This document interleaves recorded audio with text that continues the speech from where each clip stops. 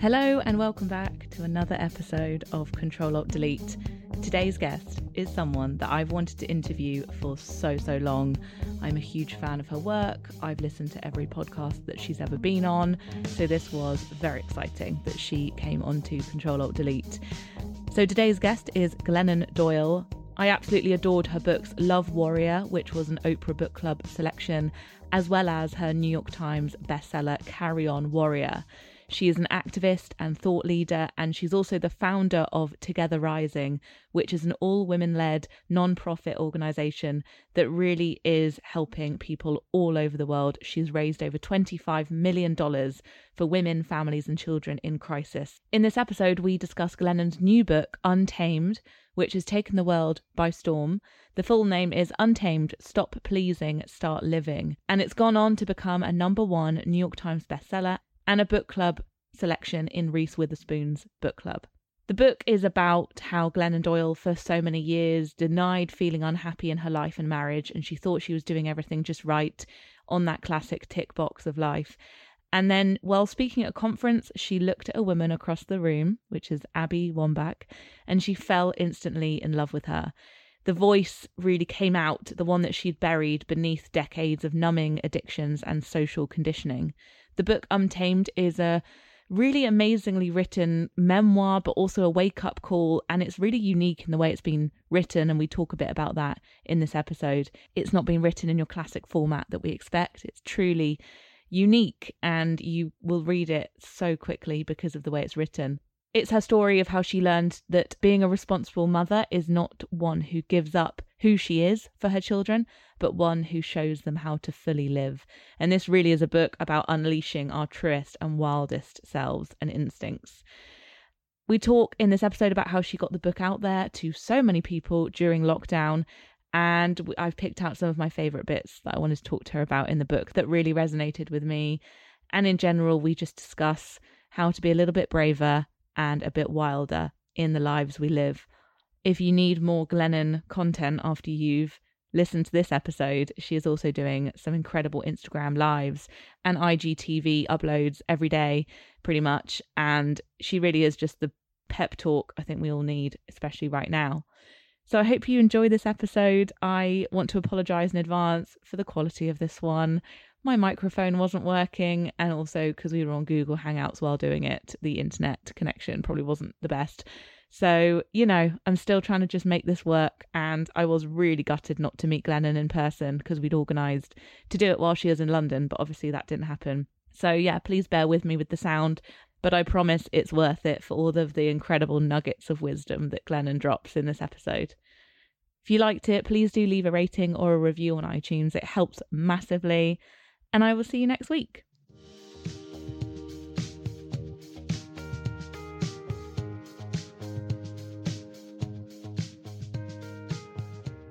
I'm very, very thrilled to have Glennon Doyle on Control Alt Delete. This is a moment because you've been on my dream guest list for, I'm going to say 2 or 3 years. So this moment is here. So thank you so much. I'm honored. Thank you. And I'm just amazed that you want to trust me with your beautiful platform. And I have to tell you that I have recently been sent a copy of Olive. And I'll tell you, I got a digital copy, okay, which on the freaking computer, which I usually can't stand reading books on the computer because I love actual books so much. But I was just really curious. So I started, and Emma, it's so beautiful. I love what you're saying about women, and it's just really, really wonderful. How is it to launch something in the middle of this pandemic?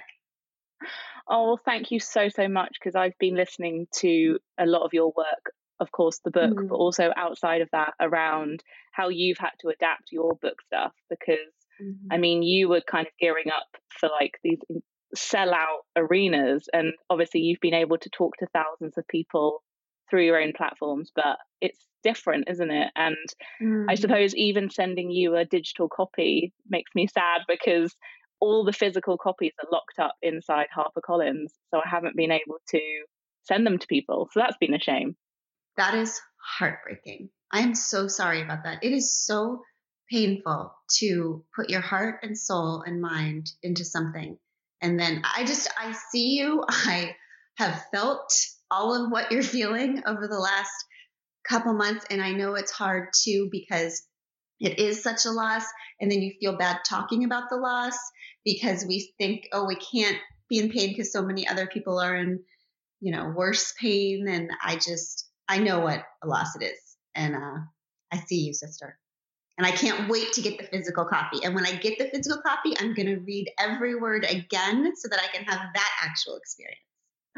Thank you so, so much. And I wondered actually, before I asked you my first question I wrote down, do you feel though that in a weird way, this has made your book launch even more special and unique? Because I don't know if this is just a coincidence, but your book, I think, has come at a time where everyone is turning to things.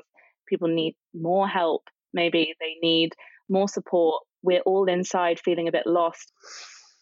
Well, I will tell you that when this all first happened, and we just really thought, okay, we were in promotion mode. We were beginning a tour that had been planned for a year. All plans were changing, and our whole team sat down and said, okay, we're going to switch to service. That was like our mantra. We're just switching to service. Everyone's going to be in pain. People are going to need the people they love and trust to show up just in different ways. Just we're going to find ways to show up, and we'll switch out of promotion mode into service mode. And at that time, Emma, we were in a hotel room talking about it, deciding to cancel the entire tour. This was a little earlier on, before all of our stay-at-home orders came, so people were having to make judgment decisions. And my wife looked at me and was like, this is going to be okay. I'm not just saying we're going to be okay. I'm not just saying the world's going to be okay. I'm saying that something good's going to come out of this for the book. And I didn't believe her because she is a pathological optimist, and I don't believe in pathological optimism. Okay. I actually can't stand it. But I do think that in an interesting way, the book has served people where and when they've needed it. And the fact that so many people are trusting my voice at a time like this is a little bit mind-blowing, and I am really grateful. Well, I'm really grateful for you, because your morning meetings as well have been everything. And before we get into Untamed, because obviously I want to ask you so much about that, because it's been the most incredible reading experience, but this is more of a personal question, I suppose. But I'm finding even doing the podcast remotely quite hard, because I'm quite I'm not like touchy-feely to people that don't want that, but I love being in the presence of people, and that's why I do this podcast, I think, is because I love meeting new people and being in the same room as people and having that moment of like the body language and everything. But I'm wondering how you, and this is probably something that's taken years of practice, but every morning you're getting up and you're doing that for people. And I just wonder, how do you get into that mindset every day of being able to share, of being able to have that much energy, quite frankly, to give to everyone each day? Such a beautiful question. I was trying to figure out how I could show up, right? Like, all we do in times of crisis is, okay, what is my little thing that I can do to contribute? There's nobody saving the world here. So like, what is my teeny contribution that I can make? And I used to be a teacher. I was an elementary school teacher, and teaching was just one of the loves of my life. I taught little children, and we would have a morning meeting every day. And it was my favorite time of the entire day, because it was the time where we'd sit together and actually talk about, what was really important, our feelings and what was going on at home, and kind of get grounding for the rest of the day. So that's how I thought of doing morning meetings, as I remembered what I did with my kindergartners that helped us through. And the other part of that, Emma, is that I probably am the exact opposite of you. So your gift is being with people. That's like your comfort zone. I am actually a level 10 introvert. Right. Just whatever the scale is, like I'm way on the other end. So, and I've always been that way. What looks to you like something that is very hard is the thing that's easier for me, right? Which is, Mhm. okay, I have these ideas, and now I can speak to all these people and connect with them without people involved, right? So in situations that you do that would look so hard for me, that would cause terror in my heart, it would be easy for you. It's the opposite for me. And that's another strange way that doing the kind of what has turned out to be sort of a book tour in a very weird way. I mean, I'm on the internet talking about the book all the time because those are the stories that are in my heart right now. Really has lent itself to my personality more than being out on the road.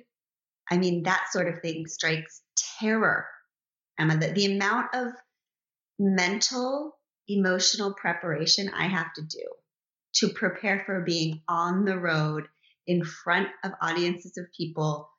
Even more terrifying is like the meet and greets. Like, it's just, for an introvert, it's a different situation.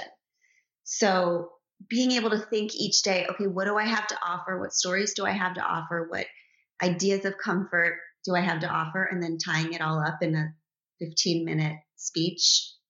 I got that. Yes, yes. How interesting that we're learning so much about ourselves, or things we already knew, but they're just being confirmed. It's like, I thought I was an introvert because I like writing at home by myself, but I'm clearly actually not. And I'm learning these things. And I think after all of this, we're going to go out into the world with a new perspective on what we like, what we don't like, what we get our energy from. And that's pretty cool. Agreed. Right, I want to talk to you about Untamed now. Congratulations on such an amazing book. I mean, you must have known it was going to resonate, but it's been the book. It's the book of this year, and everyone I've spoken to has loved it. I've sent it to friends in the post because that's, I don't know, sending something physical in the post is like the nearest thing we can do right now, I think, to like physically being with people. And I wanted to ask you, first of all, about, and this is kind of like maybe a geeky writer question, but the format of the book is so unique. And I think that's why I read it so quickly, is you've done something incredible with like the pace of it. I just wanted to rip through it. And I think I've heard you maybe say before that you knew that actually the structure of the book needed to be slightly untamed as well. And that you did like a previous version that was a bit traditional, and you broke out of that, as you always do. Would you be able to share the story of how you got to this format? Yeah, it's so cool and weird to me because the writing of the book followed the same pattern as the rest of my life, right? I tried it the way you're supposed to do it, and it didn't work. Same thing with marriage, same thing with motherhood, same thing with being a woman, same thing with religion. Like, I tried it the first way, the way that, you're taught to write a book.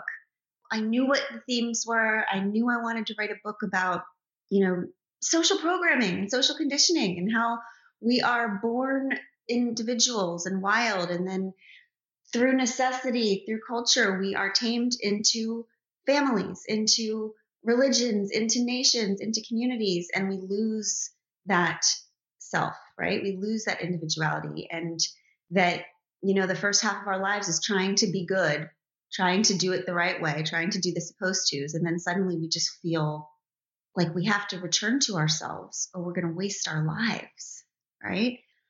So I was writing with that kind of theme, and I wrote so much, Emma. And as a writer, like, I was writing it and I knew there was no magic in it. I knew that themes were important. And I knew I was writing what I was supposed to be writing about, but I also felt like it kind of sucked. but I was hoping that no one would notice that it sucked. Okay. So what happened is that one of my dearest friends is Liz Gilbert. She came to my house for a weekend. One night she said, okay, read to me what you have. And I started reading to her. And Emma, okay, she's laying on the couch and I'm reading and I'm reading. And she's sinking deeper and deeper into the couch. Like, she is literally sinking. Okay. And I'm like, oh shit, oh God. And she goes, stop. And she said, Glennon, when you tell me your stories, I come to life. When you read me your essays, I slowly die. Subtle, right? Subtle. And so I had that moment that every artist has where you know you're about to lose every single thing that you've worked on, right? You know it's not it, but you also don't want to go through the tragedy of considering that you've just wasted your time. But I knew she was right. And the reason I don't take feedback from many people deeply, but I knew that she was right because I already knew she was right because I already knew what she was telling me, you know? And so what we figured out through much conversation that night is that I was writing a book about how to break free from existing structures. And I was writing it in an existing structure, right? That I was writing a book about breaking free, and I wasn't breaking free in my writing. The medium had to have the same message as the message. She and I were talking through the cheetah story, and I just remember looking at her and saying, oh, I have to write this book like a cheetah running. Like I have to write this book so that when people are reading it, they feel like a cheetah running. So it feels like a breathless experience. So it feels just immediate. So it feels like you're reading it with your whole body and not just your mind. So that night I threw away, I didn't throw it away, I kept it. And what we know as artists is that none of it's ever wasted, right? That was the foundation of what needed it. I was writing about the book instead of writing the book. Yes. It's almost like you maybe had to do that bit first to get to the good stuff. Yes. That's incredible. That's right. And I just find that so uplifting to hear, because I think when you are in the community of following other people's work and making your own work, sometimes you can follow a trend without realizing that you're following a trend, or you can like end up not really doing it your own way. And like, there's no, this is your book. There is nothing else like it. And I feel like that's sort of the goal, isn't it? That you should do it your own way. And it's just so special. That's so beautiful. My kid asked me about that the other day. Somebody called her weird. And I was like, babe, I know you don't feel it right now, but one day I can promise you that when someone calls you weird, you're going to realize you're doing the thing. Like that's the goal, right? That's a huge compliment as an adult, isn't it? You want to be weird. Yes, it's huge. It means that you're not following the trend. You're not, you're not just life as imitation. You're creating something new. That's the weirdness we're all going for, I think.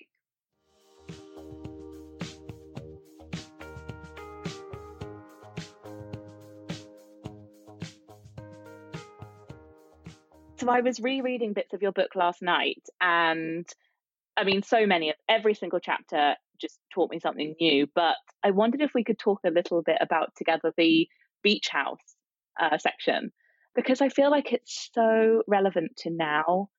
We're all dreaming of going away, and we're allowed to do that because we want to probably be free in the outside world. But what you wrote about the beach house is kind of something I think we could all be reminded of right now, that if we're dreaming of something right now that we think we want, is there any way that we can build it into our present day to remain happy and joyful right now?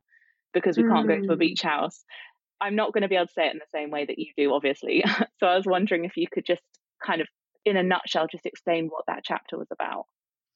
Yeah, so I think that the gist of that chapter is about, a lot of the book is about trusting our desire, right? That women especially are taught that what they want is bad and dangerous, and so they have to squash what they want. And so a lot of the theme of the book is returning to what we want, considering that it could be good, and trusting it. And so when I talk like that, it tends to scare people a little bit. And what is often the response is someone will say to me something like, I think the example I used in the book was from a real speaking event that I did. And a woman raised her hand and she said, okay, we can't just all go around trusting what we want. Okay. She said, I want a bottle of Malibu every night. Should I just trust that desire? And my response to that in general and to that woman was like, okay, first of all, no, you shouldn't trust it. And the only reason why I'm telling you that is because you don't trust it, which is why you asked me in the first place. Right? So right away, good job. You can trust yourself. You already know you don't trust that desire. Second of all, I think this really interesting thing happens, and I think it's a result of living in consumer culture. We live in a culture, all of us do, that is, we are just mass marketed to. The way our world runs and the way our economies run is that a marketer's job in general, I think it's something like, it's either 89 or 98. It's something wild. The percentage of messages we hear every single day are from people who are marketing things to us. Okay. Yeah. And what a marketer's job is to identify a basic human desire or need and then attach a product to it. Mm-hmm. That's not a theory. There are actually people in boardrooms saying, okay, how do we tap into the yearning that's inside people and make them think that the yearning is for this object, right? So, you want the watch, the fancy watch, because what you really want is to be accepted and to belong. You want, what I said to that woman is, when you look at your desire for that bottle of Malibu, you can know that it's a surface desire and not your deepest desire because you don't trust it. So let's look at the desire beneath the desire.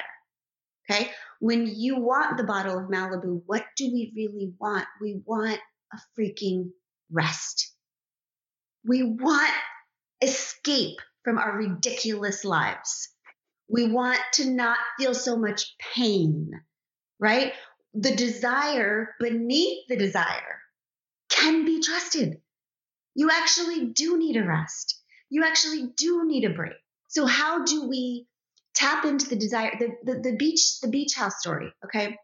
I had this friend who is one of my dearest, and it was also so crappy with money, it can't be believed. I mean, bless her heart. She makes the worst financial decisions on earth. Okay. She knows this. We all know this. Everyone knows this. She came to me. No. She sent me a link. And she wanted to rent this freaking beach house for 2 months. Okay. No, this is impossible. This is not a good decision. Okay. This desire cannot be trusted given her circumstances.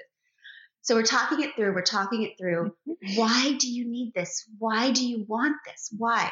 And she started talking, Emma, and what she got to, when we got to the real, she said, Glennon, I've been on social media, of course, and I'm looking at all of these pictures of these families, of my friends, and they're, whatever. They're frolicking on the beach. They're in their fake nirvana at their beach houses. Like, they seem to love each other so much. They seem so connected. I just think that if I go there, if I do that, my family will be more connected too. All right. That was the desire beneath the desire, right? So the desire was not actually for the beach house. The desire was, holy crap, I'm scared to death that my family is drifting from each other and I want us back together, mm-hmm. Which is good. That desire can be trusted, right? So the problem is with surface desires, when we pick an object that represents the thing we want, instead of choosing the thing we want, we get further from the thing we want. Mm-hmm. As a recovering alcoholic, I know that the bottle of Malibu only gets you further from the peace you want. As a recovering compulsive spender, I know that every single time I try to buy my way to peace, I end up further from it, right? Yeah. So what we ended up doing with my friend is we said, okay, can we try this before we buy the beach house? Okay, we can buy it next week if we need to.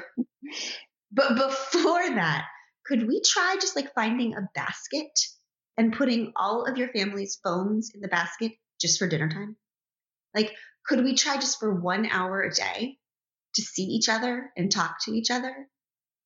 And I mean, that kind of worked, whatever. She still wanted the beach house. But what I'm saying is, there is a way to constantly look for the desire beneath the desire. And this is a good time for that, right? When we're stuck with ourselves.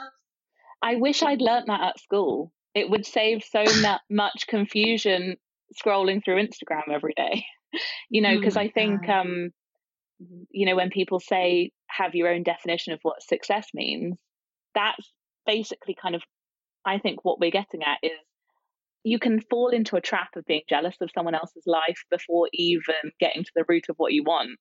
And then you're just wasting your time being envious of something you actually don't want at all. I know. Or you do. Like, I actually love jealousy. I have learned to trust jealousy. It's a great emotion to have, isn't it? It's directional. It's informational. Like, when I was wasted all the time, if someone handed me a book that was written by a woman and said, "Oh my God, Glennon, this is so beautiful, you have to read it," I would not read it.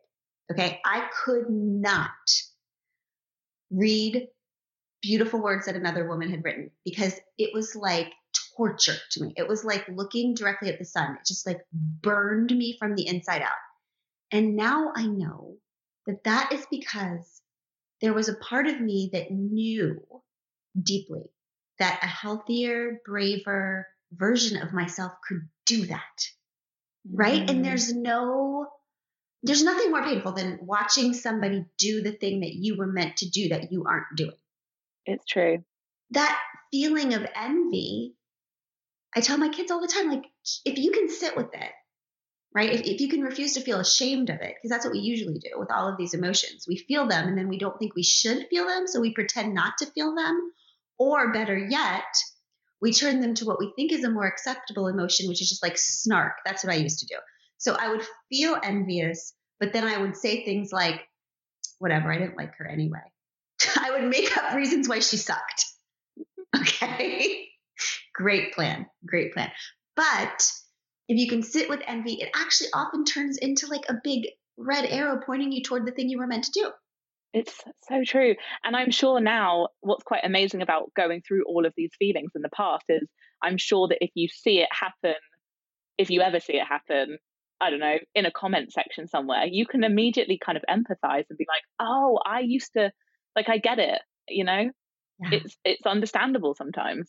I just did this thing in a morning meeting the other day. I talked about envy, right? I talked about, somebody said, how do I know if I'm a writer?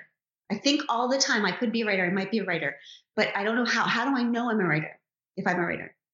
And I said, first of all, this reminds me of when I went to my first AA meeting and I looked around the circle and we were all filling out brochures about like, you might be an alcoholic if, like we were still trying to take quizzes to figure out if we are. And I thought, how funny is this? Like, we are all literally sitting in an AA meeting circle. Like, that's a pretty good clue that you have a drinking problem, right? It's not like often that people are like, oh, I've got 20 extra minutes. I'm just going to go check out this AA meeting and see what's happening. Like, if you're sitting in this circle, the jig is up. People who have drinking problems who don't have drinking problems don't spend all day wondering if they have a drinking problem, right? Mm-hmm. And people who spend all day wondering if they're a writer are probably a writer, mm-hmm. right? My friends who are definitely not artists do not wonder all day if they are. So that was the first indicator. And then the second indicator I told them is envy. Like, if you find yourself envious of other writers, excellent clue. And Emma, it was so wonderful because in the comment section, maybe 100 people were like, oh my God, I've been so envious of you. And now I know, it's not wrong. It's just a sign. It's so freeing. Yeah, it's so freeing. And it's just exactly, it's like you say, a big arrow, like go there. And the other reason I think your book is very relevant for now is you have many phrases that I think everyone has probably tattooed onto their skin, but one of them is we can do hard things. Mm. And I know that is, I guess what I'm saying is like, my generation especially are often called like sensitive and snowflakes and like we have too many feelings and things like that, which might be true, but there's a resilience to this book. I feel like that's what I'm looking for more than ever, is someone saying you can do hard stuff. And mm-hmm. I don't know whether that was a sort of theme in the book that you wanted to get across. Is I know you talk about your own daughters and like we do need to be resilient because life is quite hard. Mm-hmm. I mean, so that whole like snowflake thing, what I do tend to notice, Emma, is that the people who rage about sensitive people, that they're not doing hard things, right? That somehow sensitivity is weakness, that those are usually the people who are not brave enough to feel the hard things. Yes. So then they're not separate things. No, they're not. Like, usually the suck it up buttercup people are that what you're hearing in that message is terror, that they themselves do not want to slow down, let the snow settle, and see the thing at the center, right? Because actually the hardest thing on earth is surrendering to feeling the entire beauty and terror of being human.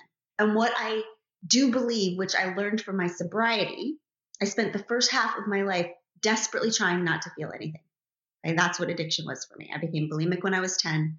I was a super sensitive kid and I didn't have skills, the resources, whatever I needed to figure out how to manage that.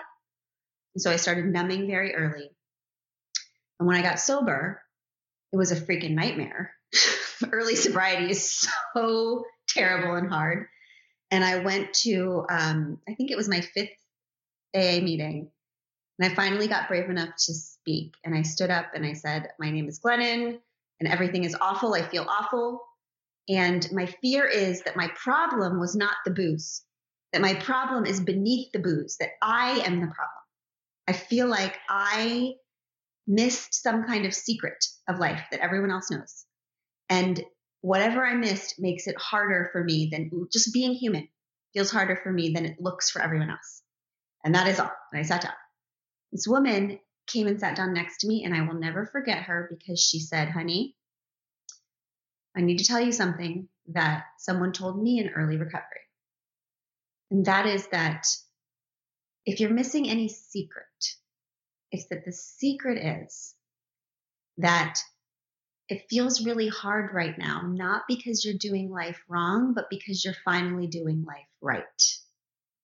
Right? Wow. Because you're finally feeling all of your feelings. And the thing is that all of your feelings are for feeling, right? Even the hard ones.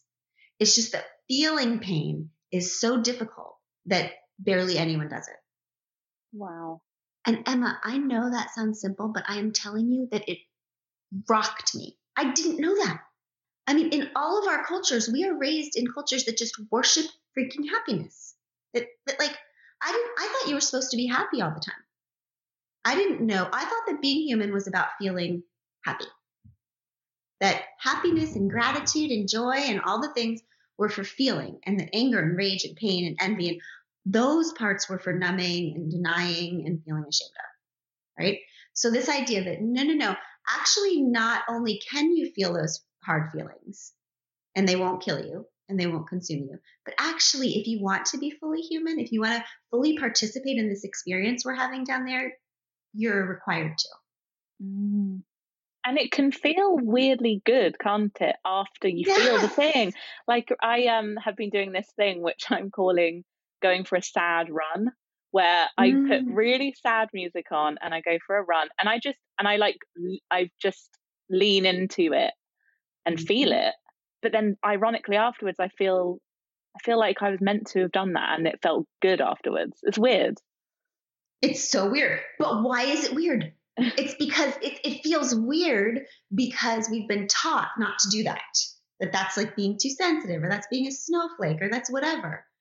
But it's a crucial part of the human experience, right? I mean, I have this, because I was such a sensitive kid, Emma, my entire life from 10 to 25 was diagnoses and therapist appointments and medication. And I actually ended up going to a mental hospital my senior year. And so my narrative about myself forever was, I'm crazy. All right. And I'm talking about till a few years ago. Okay. I was a public person. I was doing all the things. I was a writer. I was an activist. I was a wife. And I still, at the very base of me, was like, I am crazy. And I'm just like covering that up really well. Okay. And then I started raising this little girl, Tish, who is, I think, a lot like I was as a child. Super sensitive, big feelings. And what I've noticed I put this story in the book because I think it just says so much about the subject you just brought up, the snowflake phenomenon, which is Tish, her teacher called me from school one day. She was in kindergarten. And she said, Glennon, we have an issue. I said, I bet we do. So this is what happened. I may have mentioned to the children at circle time that the polar bears are losing their homes because the ice caps are melting because of global warming. She said, Glennon, the rest of the class felt sad about that, but they were able to soldier on to recess. Okay, Tish is still sitting on the carpet, crying, right? Asking question after question. She's, okay, Emma, our family's entire life became polar bears for several months. Okay, posters on the walls. I had to sponsor 4 polar bears online, just polar bears, polar bear. I got to the point where I hated polar bears. Okay. And one night I was putting Tish to bed and she said, Mommy, it's the polar bears. And I said, oh my God, no. And she said, Mommy, it's just that it's the polar bears now, but nobody cares. So soon it's going to be us. And then she went to bed and I was like, oh my God, oh my God. And she's freaking right. Of course she's right. And I'm looking at her and I'm thinking, oh, okay. You are not crazy to be brokenhearted about the polar bears. The rest of us are batshit crazy for not being hearted about the polar bears, right? Yes. And that's when this thing comes into very clear focus, which is that in most cultures throughout time, the sensitive ones they've been identified early. They've been set apart as like a little bit eccentric, but crucial to the tribe's survival because these are the people who can hear things that other people won't hear and feel things that other people are not willing to feel. Mm-hmm. Right. So these are the shaman and the medicine men and women and the artists and the clergy and the poets and on and on. But in our culture, we are just so hell-bent on efficiency and speed and progress at any cost that sensitive people are dangerous to that system because they slow it down, right? Because we need those people. We need them. Yeah. Right. So that's why it makes me laugh, Emma, every time somebody brings up that snowflake thing. Like, oh God, you're so confused, right? The opposite of sensitive is not brave. The opposite of sensitive is insensitive. Okay. Mm-hmm. This is not a badge of honor. Right? It's so true. And it's so strange when if you're a writer, and most writers have a lot of feelings, it's almost like the feelings get you down, but then they're the superpower that allows you to even do that job. And so they're a blessing. Yeah. The sensitivity that led me into addiction is the exact sensitivity that I use now that makes me a good writer. Yeah. Right? And my anxiety, I call it my fire. My therapist calls it anxiety, but that's what makes me a really good activist. Yes. We are these deeply feeling people. No problem in the world can be healed, but unless it's sensed first, right? So the people that can sense, they're the canaries in the coal mine. Yes. Right? Tish is a prophet. Absolutely. Absolutely. Absolutely. Yeah. Oh, thank you so much. I have so much more to ask you, but I'm keeping it. I'm going to keep it to the length that people like. I wanted to leave it on a really lovely positive as well. Around the success of the book, I saw that you posted on your Instagram recently about the independent bookshops and like how they've been really enjoying selling this book and the community that it's basically not just the book and the reader. There's like these people in between who are such an amazing part of the publishing community. And I just wondered if you could talk a little bit about that and how, and maybe what we can do to help right now in terms of buying books. Yeah, it makes me so excited. I just actually saw this story that someone sent me from an independent bookstore in, I don't know where it was, but they had this chain going with Untamed. So every single person that called or ordered the book, it was already paid for by the person before them. So it was like this chain of pay it forward, pay it forward, pay it forward. I thought that was so cool. I just, as an introvert, as a sensitive human, as a reader, as a writer, I feel deeply, passionately about bookstores, right? I mean, it just feels like to me, some of the only places left on earth that are just really community-based and are really exist to serve and bring people together around good ideas. And I just find, I believe that their survival in this time is just crucial. It's just I so agree. important. They're the best. Oh my God. I mean, if I feel safe in one place, it's my couch and in a independent bookstore, right? Yes. Preferably run by women. Yeah. The amount of bookstores I've just wandered around during those broken-hearted moments in life. It's like my inner compass is like, go to a bookstore now. Exactly. So I just feel, I know there are easier places to order books, but I'm just really encouraging people to find we've actually put together on Untamed, oh God, what is it called? Untamedbook.com, I think it's called. My team went together and like searched independent bookstores to try to make it easy. Just find one local to you, because I feel like it's a double service, right? You order the book, you get it into your heart, but then you also support a business that we really need to survive.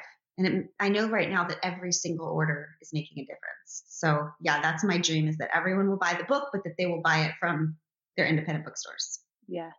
Oh, amazing. Thank you so much, Glennon. This has been such a joy, and I hope that our paths will cross again one day. I really hope so. But thanks for this book, and thanks for everything that you do. Thank you, Emma. Thank you. I'm going to get back to Olive. So excited. Thank you. Bye-bye. Thank you so much.